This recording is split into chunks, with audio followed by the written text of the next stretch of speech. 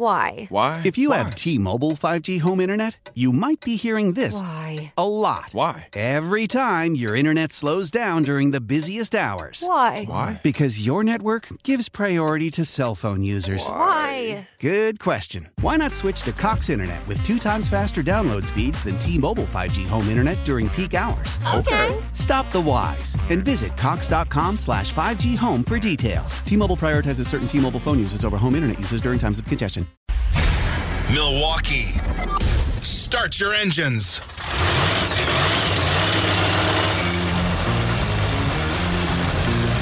It's time to talk all things racing.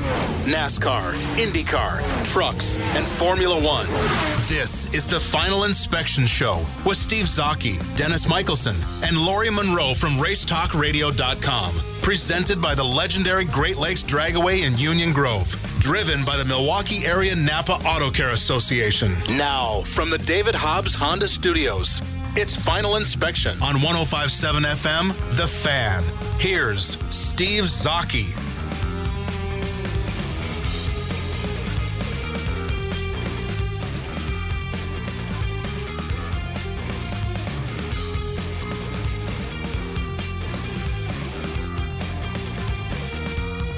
And welcome back to the Final Inspection Show, brought to you by the legendary Great Lakes Dragway in Union Grove. Make sure you get out there this weekend. A lot of stuff happening out there, beautiful weather, and a lot of stuff going on out there, Jeff Orlowski, at the Dragway. So make sure you get out there. And also maybe buy a Honda, too, if you want this weekend. David Hobbs Honda always having sales, and, of course, we appreciate their support of the show. Joining us on the Great Midwest Bank Hotline is Robin Miller from NBC Sports and Racer Magazine. Welcome to the show, Robin. Steve, how are you? I'm doing excellent, especially after last week up at Road America. Of course, we've had this conversation before. Should be at Milwaukee Mile, but we love both tracks just the same. But what was your thoughts of the Kohler Grand Prix? I mean, it looked like it was going to be Team Penske all the way, and then look at that. Scott Dixon comes away with the win. Well, I think the thing that's the people that go there, and a lot of them go for 3 days, and the ones that don't, I think what's always good about going, whether it was State Fair Park or Road America, the people in Wisconsin get it. They follow the series, they know the drivers, they know strategies, and I think they had to be pretty entertained the year before because even though Will Power was pretty much checked out, the race from 2nd to 14th was as good as you'll see. And I think this year was even better. I think the racing was good all the way through the pack. Plus, you had Newgarden. You have 2 cars at the end of a 2-hour race that are separated by a half a car length. I mean, what else do you want? I mean, you can't ask for anything better, I don't think. And obviously, Dixon got one really good break when he was on reds and the yellow came out, and Joseph was on blacks. But I just think that it's unbelievable that it took us so long to go back there because that is the best road course in North America, and the fans are the best. They come out, and I think I did a little story on Monday. I called George Brugenthie's Monday morning. I said, is the $100 ticket making a comeback next year? He goes, oh, yeah. Because I think you saw the same thing I did. Because whenever we talk about a crowd and say, well, there was only 30, we were talking about how there weren't as many people there as there were the year before, and yet they still had close to 35,000 people, and it's going to be one of the 2 or 3 best crowds of the year other than the Indy 500.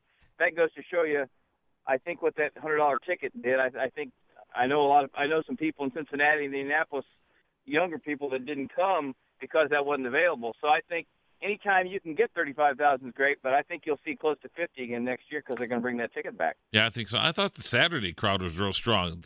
The camping keeps getting bigger and bigger, and I think the like you said, the people are there for 3 days. That remains strong. It's that Sunday crowd that they need to prop up, and I think the $100 ticket is definitely the way to go. Think about this. $100 and you get to see what you get to see 7 races one day and six or 7, and you don't have to pay to park and you can walk through the paddock. That's why I noticed. That's why I knew it was down on Thursday when I got there, and I saw there wasn't Thursday and Friday and Saturday. The paddock just didn't have the people it had the year before. Sunday was a little better, but like I said, I think they realized, okay, we're going back to that. That was a good deal. That's probably the best deal in motorsports, $100 for 4 days of Road America. Let's go back to that ticket. Why didn't IndyCar get a third manufacturer in the series? Why weren't they able to get that deal done? Well, we've heard everywhere from Lamborghini to it was Volkswagen, and then Volkswagen got in trouble. Right. And Lamborghini was, those are the two we kept hearing. I don't know. I just think it's a pretty big investment, and if you're already involved in racing and you're involved in drag racing or you're involved in NASCAR and you're trying to look at your return on your investment, I mean, I think all those are all tough questions that you got to ask and answer. And, as good as the racing is in IndyCar, I mean, we get excited when we have 600,000 people watch us on cable, and that's a good number for cable, but, NASCAR gets 3 million right. on a cable on NBC Sports Network. So it's an uphill battle, I think, Steve, for sponsorships and certainly to get that third engine manufacturer. It would be great because you'd finally have somebody else to come in and hopefully spend some money, and they wouldn't be Lotus. They'd be somebody that was really a powerhouse that could make a difference. Because right now the tough thing is it's so the financial pyramid of IndyCar racing is upside down. It costs so much money, and they race for so little money. It's absurd. Mm-hmm. And you look back at the 60s and 70s, guys made as much money as the guys make today to win a race. I mean, think of that. And unfortunately, it's the same way in a lot of sports, including some of the short tracks in the Midwest here. Just the prize money isn't where it should be, unfortunately. Sure. And getting that, I think somebody wrote an article on it. I wasn't sure it was you, but it makes sense about getting that third manufacturer, because we go through this every March and April about getting the 33 and then getting bumping. And I think what the problem is with the two manufacturers, it's so hard going from 22, 23, 24 cars getting up to that 33 number, and then if you want to get up to 36, it's just hard with the two current manufacturers involved to make that big jump. Well, and the other thing is, let's be honest, if you don't have 40 or 42 or 45 cars going for 33 spots, who cares if there's 35 guys? If 35 cars show up, start them all. They make $200,000 to finish last. Who cares? It's no big deal. When you have different cars, different engines, and 40 or 45 people going for 33 spots, then you have the three great events. You have pole day, bump day, and race day, and that's what Indy always was. And now it's basically race day. So, but I don't care if there's 33 or 34 or 35 cars. I mean, it doesn't hold the same. The drama of making that race, and the little teams, the Ted Prappases of the world that would make the race at the last minute, or Bob Harkey or Eldon Rasmussen, or whoever it was back in the day, that was almost their season just to make the race. And it was so cool to see that happen. So I think, will an engine manufacturer help the numbers? Absolutely. Would we get to 28 full-time cars again? Possibly. But think about it, Steve. There's three guys that own more than half the field. One of them's 80 years old. One of them's probably going back to 3 cars next year, or maybe 2. And the other one, I have no idea how Michael Andretti pulls off 4 cars. And I think Rallycross and Formula E must keep him going, because getting car owners is going to be the biggest challenge. Everybody says, well, you got Mike Shank and you got Ricardo Juncos and you got the Carlin guy down in Florida, and he's going to jump in. Well, just because they ran the Indy 500 or they're talking about running the IndyCar series, it's still a huge commitment. It's still a lot of money, and this. I don't know.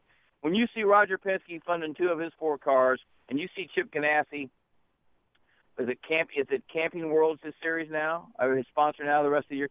I mean, he went from $10 or $20 million a year from Target, $10 million a car, to whatever he could get now, and it's not big. It's not big money, but you're not going to get big money. I mean, I think AJ Foyt, I think ABC Supply may be the best sponsorship in the paddock year in and year out. I think you're correct in that point. We're coming up on Iowa, the Iowa Corn, and this is a track and it's a race. The people out there are so nice. I mean, you go out there, everybody greets you with a smile. They love you when you come to the track. Everybody smiles, especially the people that work at the track in there. and it's some good racing too. And what's your opinion on the upcoming Iowa race? Well, it used to be. I mean, I just hope it's not. I just hope, based on what the test was last week, I hope it's not what everybody's acting like it is. I mean, drivers are the first ones to say, it's going to be a terrible race. Nobody's going to pass.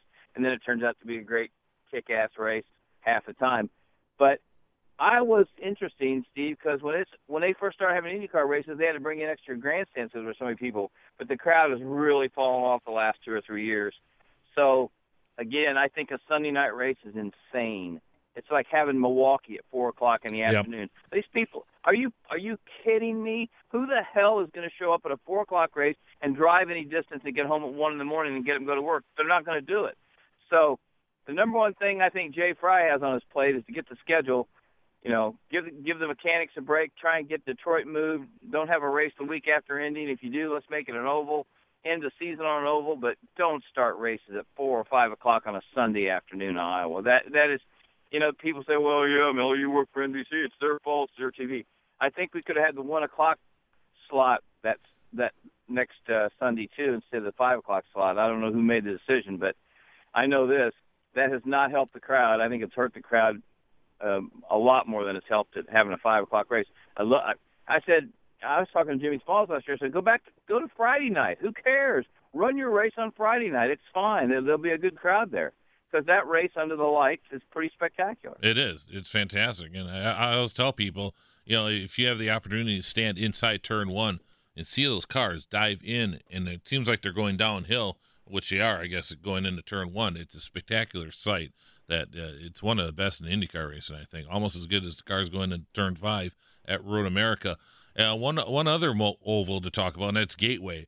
And I always tell people, I said, well, Milwaukee, if you can bring Milwaukee back, I mean, if they can bring Gateway back, you can bring the mile back.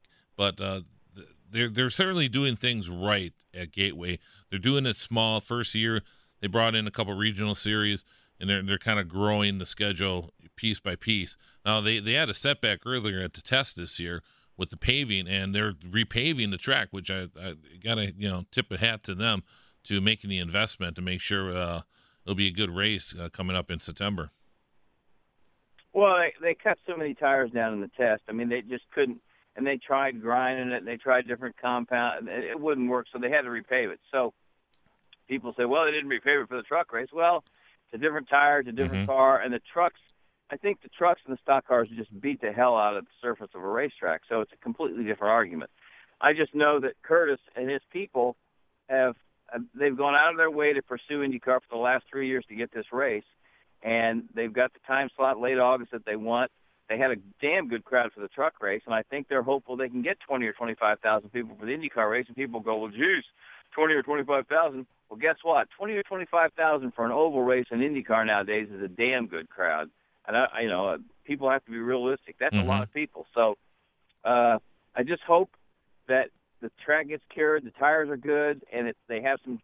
I hope the tires go off like they usually do at some ovals, and you just don't have you just can't afford to have another Phoenix. You cannot have a parade of nobody passing anybody, and the fastest car can't lap the slowest car. You can't have that. Final question. This is a real serious one.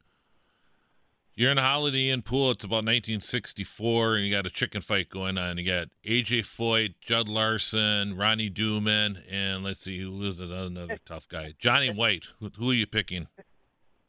Well, Foyt knocked Johnny White over a toolbox at Terre Haute, so he's out. Okay. I think probably Judd Larson probably looked like, to me, the toughest guy of them all. I mean, I think AJ and Judd Larson would have been a hell of a fight. And you have to throw Parnelli in there, too. Oh, that's right, yeah.